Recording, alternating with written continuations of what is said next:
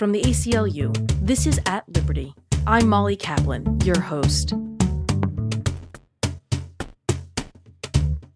Last year, the world watched Minneapolis police officer Derek Chauvin kill George Floyd in plain sight after arresting him for an alleged counterfeit bill at a convenience store.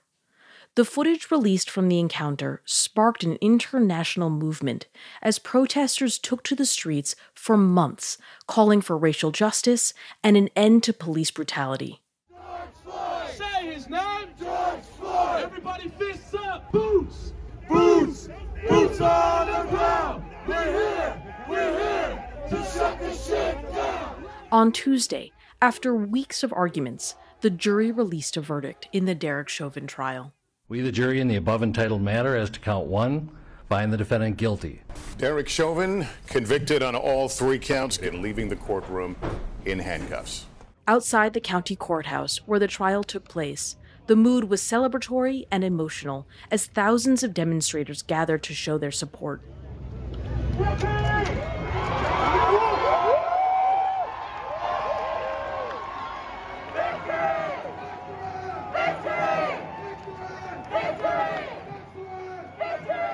Here's Sierra, a demonstrator who says she ran out of her house when she heard the news. God showed up for our city, and it's like the first time justice has ever really been served. And for Black people, we've been through so much shit, and so this is huge for us. This is amazing. Demonstrator Osman's reaction was more tempered. For him, this verdict is just the beginning. It's like first city view of fucking racism, you know? The man murdered another man in front of the world. There's a lot more that needs to be done. There's too many George Floyds that were not caught on camera. Yeah, I'm here to celebrate and show the world that we're not asking for change, we are demanding change. I believe racism cannot be reformed. Racism needs to be replaced, and we have systematic racism here in the state, and that needs to be changed. Osman is right. While this verdict is a step towards police accountability, the systems that enabled this act of violence, namely white supremacy, remain. To learn more about what can be done to dismantle white supremacy and replace policing with meaningful community solutions, I talked to ACLU's Policing Policy Advisor, Paige Fernandez, just after hearing the Chauvin verdict. As a committed advocate and Black woman, Paige was a flurry of emotion and conviction. I don't want to understate what a historic moment this is. Especially in Minnesota, this is the first time a white cop has been convicted of killing a Black person, and that is huge, you know. Over 99% of police killings don't result in a conviction.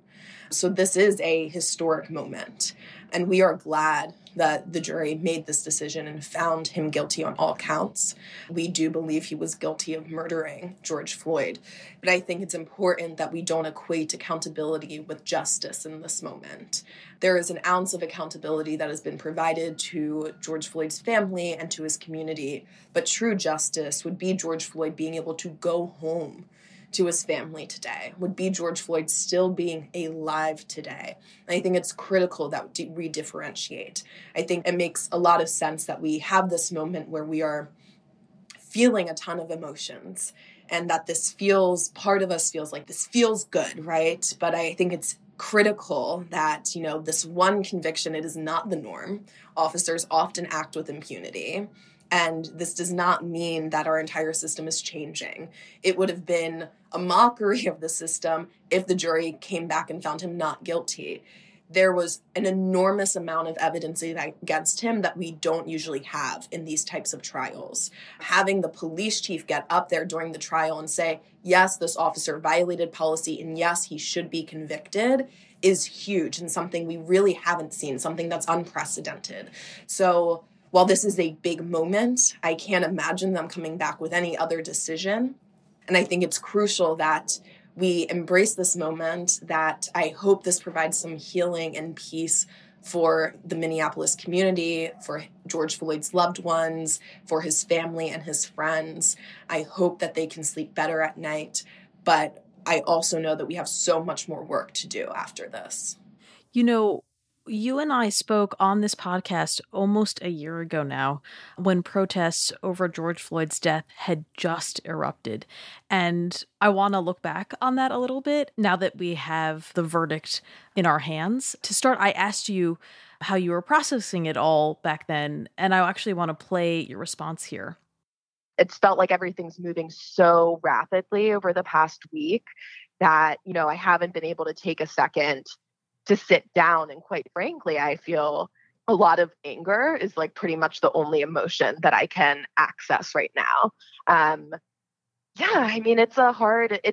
It was a loaded question when it was just COVID-19 that was the focus of the world, but particularly in this climate where we're seeing so many egregious uses of force. People are being murdered at the hands of police. Protesters are being arrested for nonsense. It's a really difficult, challenging time. Hearing that, how would you answer the same question about how you are processing it all now? Yeah, it's still a challenging time. It's been a challenging year. I think, hearing myself say that everything had been moving so fast, everything has moved so fast. I can't believe that we're here almost a year later having this discussion. It feels like it was just yesterday. It does feel like everything has moved so rapidly in the past year. I think being angry that is exactly how I feel. I feel like maybe my anger right now I have a lot of conflicting emotions, but I think my anger, I feel more scared right now that people are going to fall back into complacency with this verdict. And I think that's kind of where automatically my head goes right now, is that we got a guilty verdict. People are just going to be complacent. Oh, our legal system worked. Look at that. And I think it's critical that we say, no, this is not going to end police killings. This one prosecution, this one conviction is not going to end police killings. But my heart feels a little bit lighter than it did last year, and knowing that hopefully folks can find some healing in this verdict. And I think it's been really hard to find any form of healing over the past year. But it's a lot to sit with, and it is the cycle of trauma of being a Black person in the United States. I mean, we are sitting here talking about this conviction. What's going to happen in the case of the person who killed Daunte Wright? We can talk about this, but a young 20-year-old Black man was just killed a week and a half ago at the hands of police 10 miles away from where this trial was taking place. So it's a hard time to wrestle the emotions of I'm glad that this verdict came back the way it did, but we have so much further to go, and there is so much horribly wrong with our system that it's kind of overwhelming at times to think about it.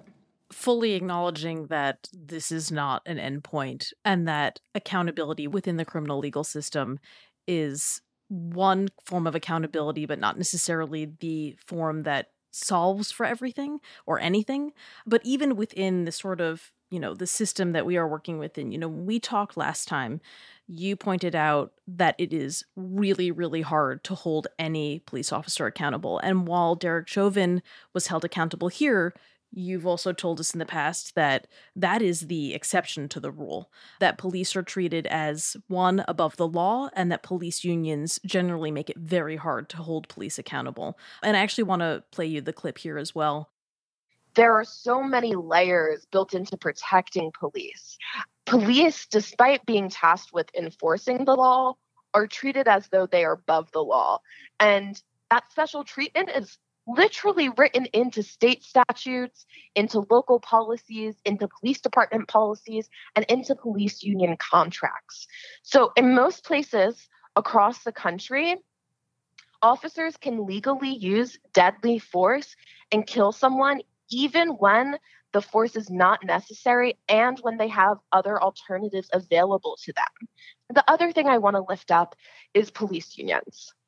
Police unions are an enemy, quite frankly, to systemic reform and to holding police accountable. Police union contracts across the country are harmful and only serve to protect the officers and not the communities they purport to serve.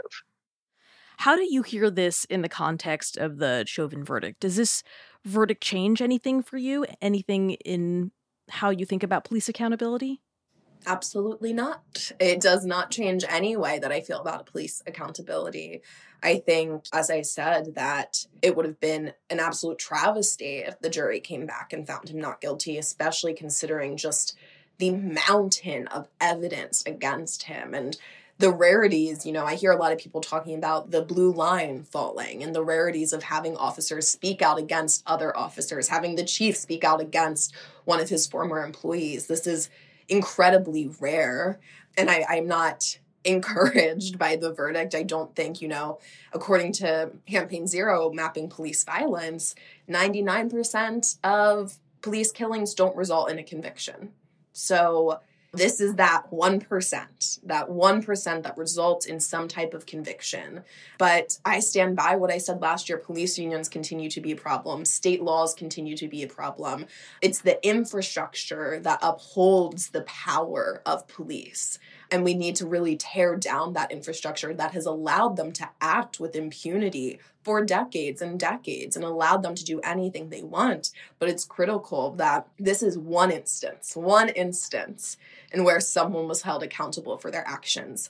And it was an incredibly egregious incident that happened to be caught on camera from multiple angles with tons of witnesses and a lot of experts who were able to provide testimony. I just think it's critical that this is not the norm. This is not what's going to happen moving forward. And to just point out, the role that police unions and other police associations continue to play in this. I mean, it was police unions funding Chauvin's defense attorney. They were funding his defense. And, I want to be very clear that the ACLU believes everybody has a right to a trial. But, just to explain, you have the police chief speaking out against his former employee and the police union protecting this former employee. And so you continue to even see in this verdict how police unions have used their power and just the overwhelming influence they have on blocking accountability from every angle.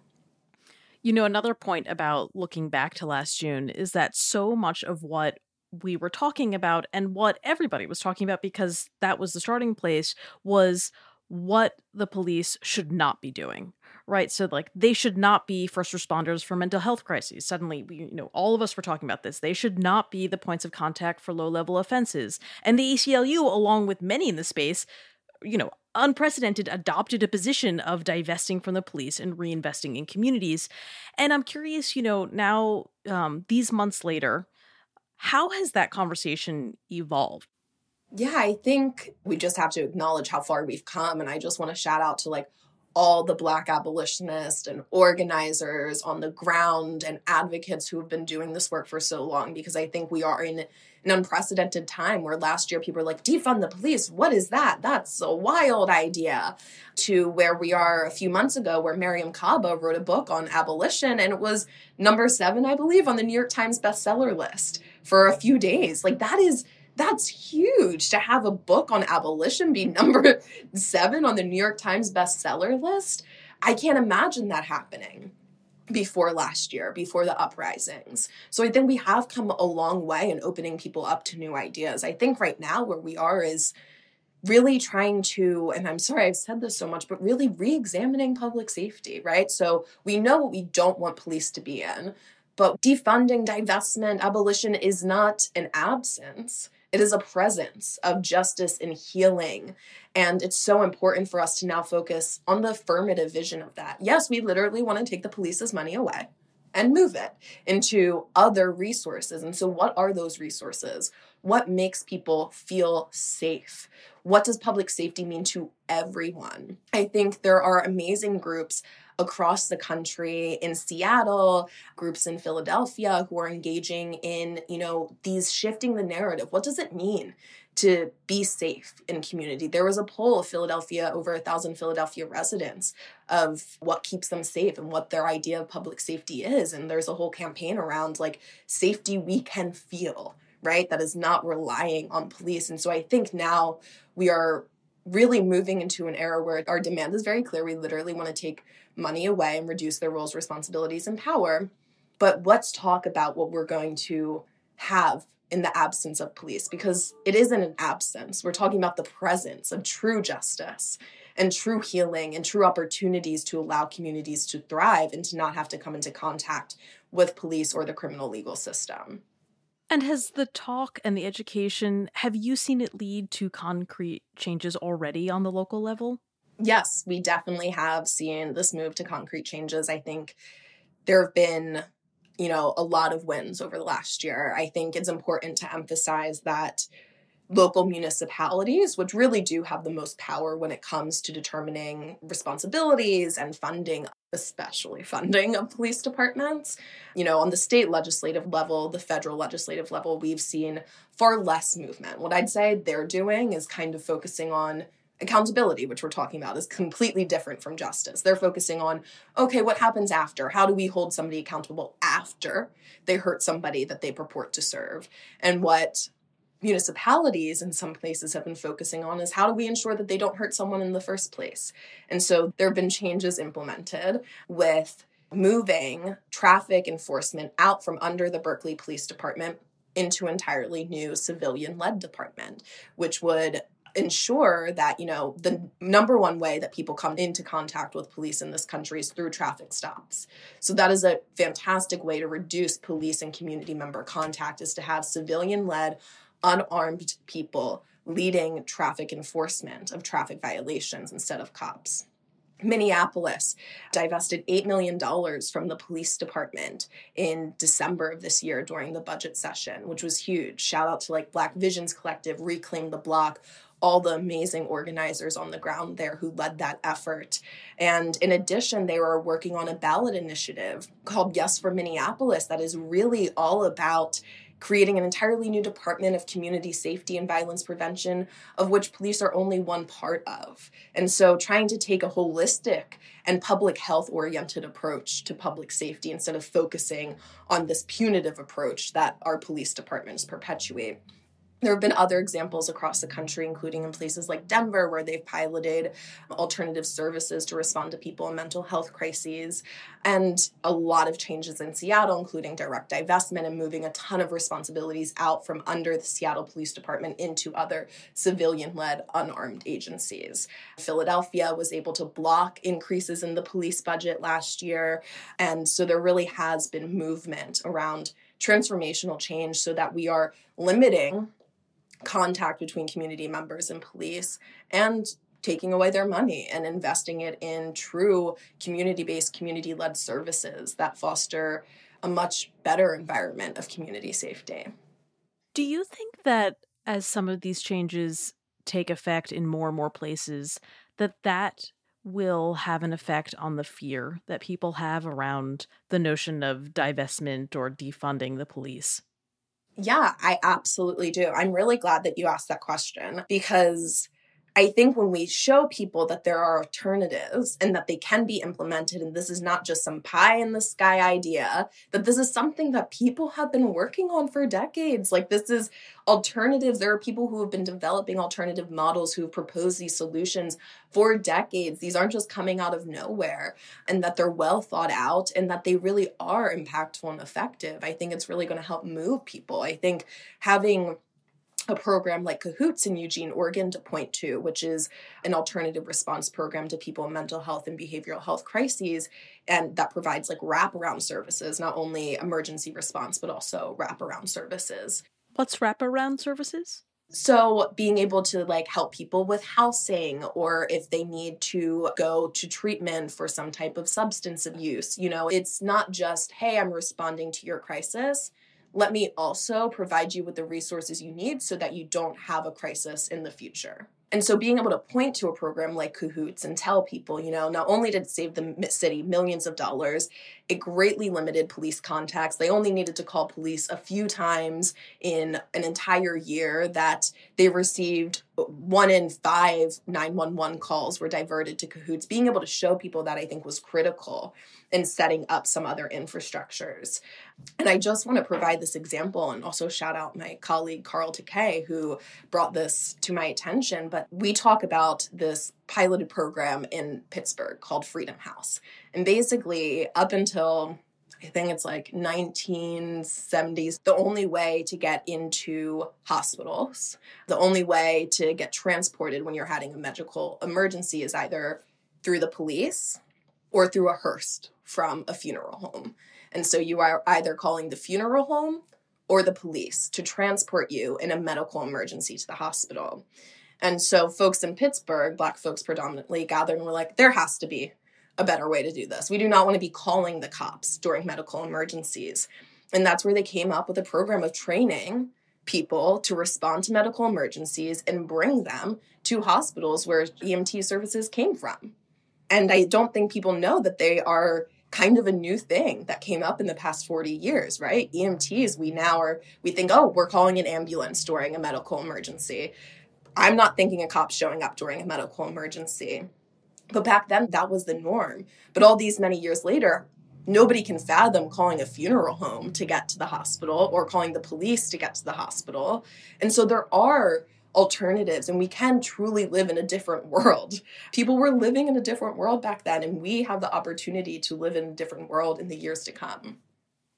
What's interesting about that example, too, is that it's an example of calling 911, and a dispatcher doesn't then alert the police. The dispatcher diverts the call to medical help, which I think is, sometimes people are like, but how? Like, how would that work?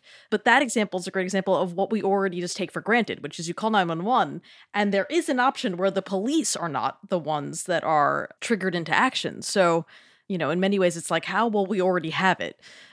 You had mentioned earlier fear of complacency, fear that people will feel like, oh, good, we're done. There was accountability, so there will be accountability going forward.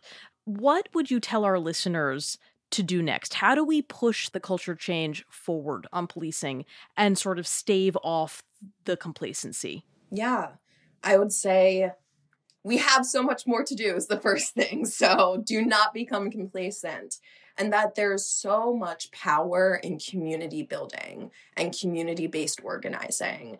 And I think it's really critical that everybody tunes into their community and meets their neighbors and talks to people around them about what they need and the needs in their community, because those needs are what are going to inform the alternatives that we develop. And especially because so many of these alternatives are being piloted on a local level that community members do have a significant amount of power over their local municipal governments. We have more power over them than we do over our state governments or our federal governments. They represent a smaller constituency. And by virtue of that, we have more control over what they do and what they implement. And so we have the power to go to city council and say, you need to implement mobile crisis teams to respond to behavioral health crises or mental health crises. And they cannot have co-responders with them of police. We can push that on the local level. And so I just encourage people to really start community building and also look into the grassroots groups in your town, in your city, in your municipality, in your jurisdiction that is already doing the work. I can almost 100% guarantee you that there is somebody or a large group or multiple groups of people doing amazing work already on the local level, and to follow their lead. These are people who've thought about this for years. These are people who have been invested in this for years, not just since last year, but have been really thinking about the solutions we need to implement. So listen to your local Black leaders, listen to them, uplift them, follow their lead, and continue to push for an entirely new world. We have to be creative and imaginative, and it's really up to us to decide what world we want to live in. Well, Paige, thank you so much for being with us today and 10 months ago and also last week. I think last week was a really good indicator that we are not done, that we are just beginning. And we so appreciate your guiding us along the way. Thank you. Appreciate you. What's his name? George Floyd. Say his name. George Floyd. Say his name. George Floyd. What's his name? Our work is indeed far from over. In the last weeks, we've learned of 3 others killed by police: Daunte Wright, Adam Toledo, and Ma'Khia Bryant. Demonstrator Broderick hopes that the precedent set in the Chauvin trial will lead other communities to provide accountability and change. I hope that we can be a pillar and beacon to light to other states and other places that, we matter, and we have a voice as well. We just want to spread the love and show community and camaraderie. And show love. That's all you got to do, show love. Thanks to Sierra, Osman, and Broderick for sharing with us. And thanks to you for listening. If you'd like to support our work to divest from policing and reinvest in community resources, please visit aclu.org/liberty. Until next week, stay strong.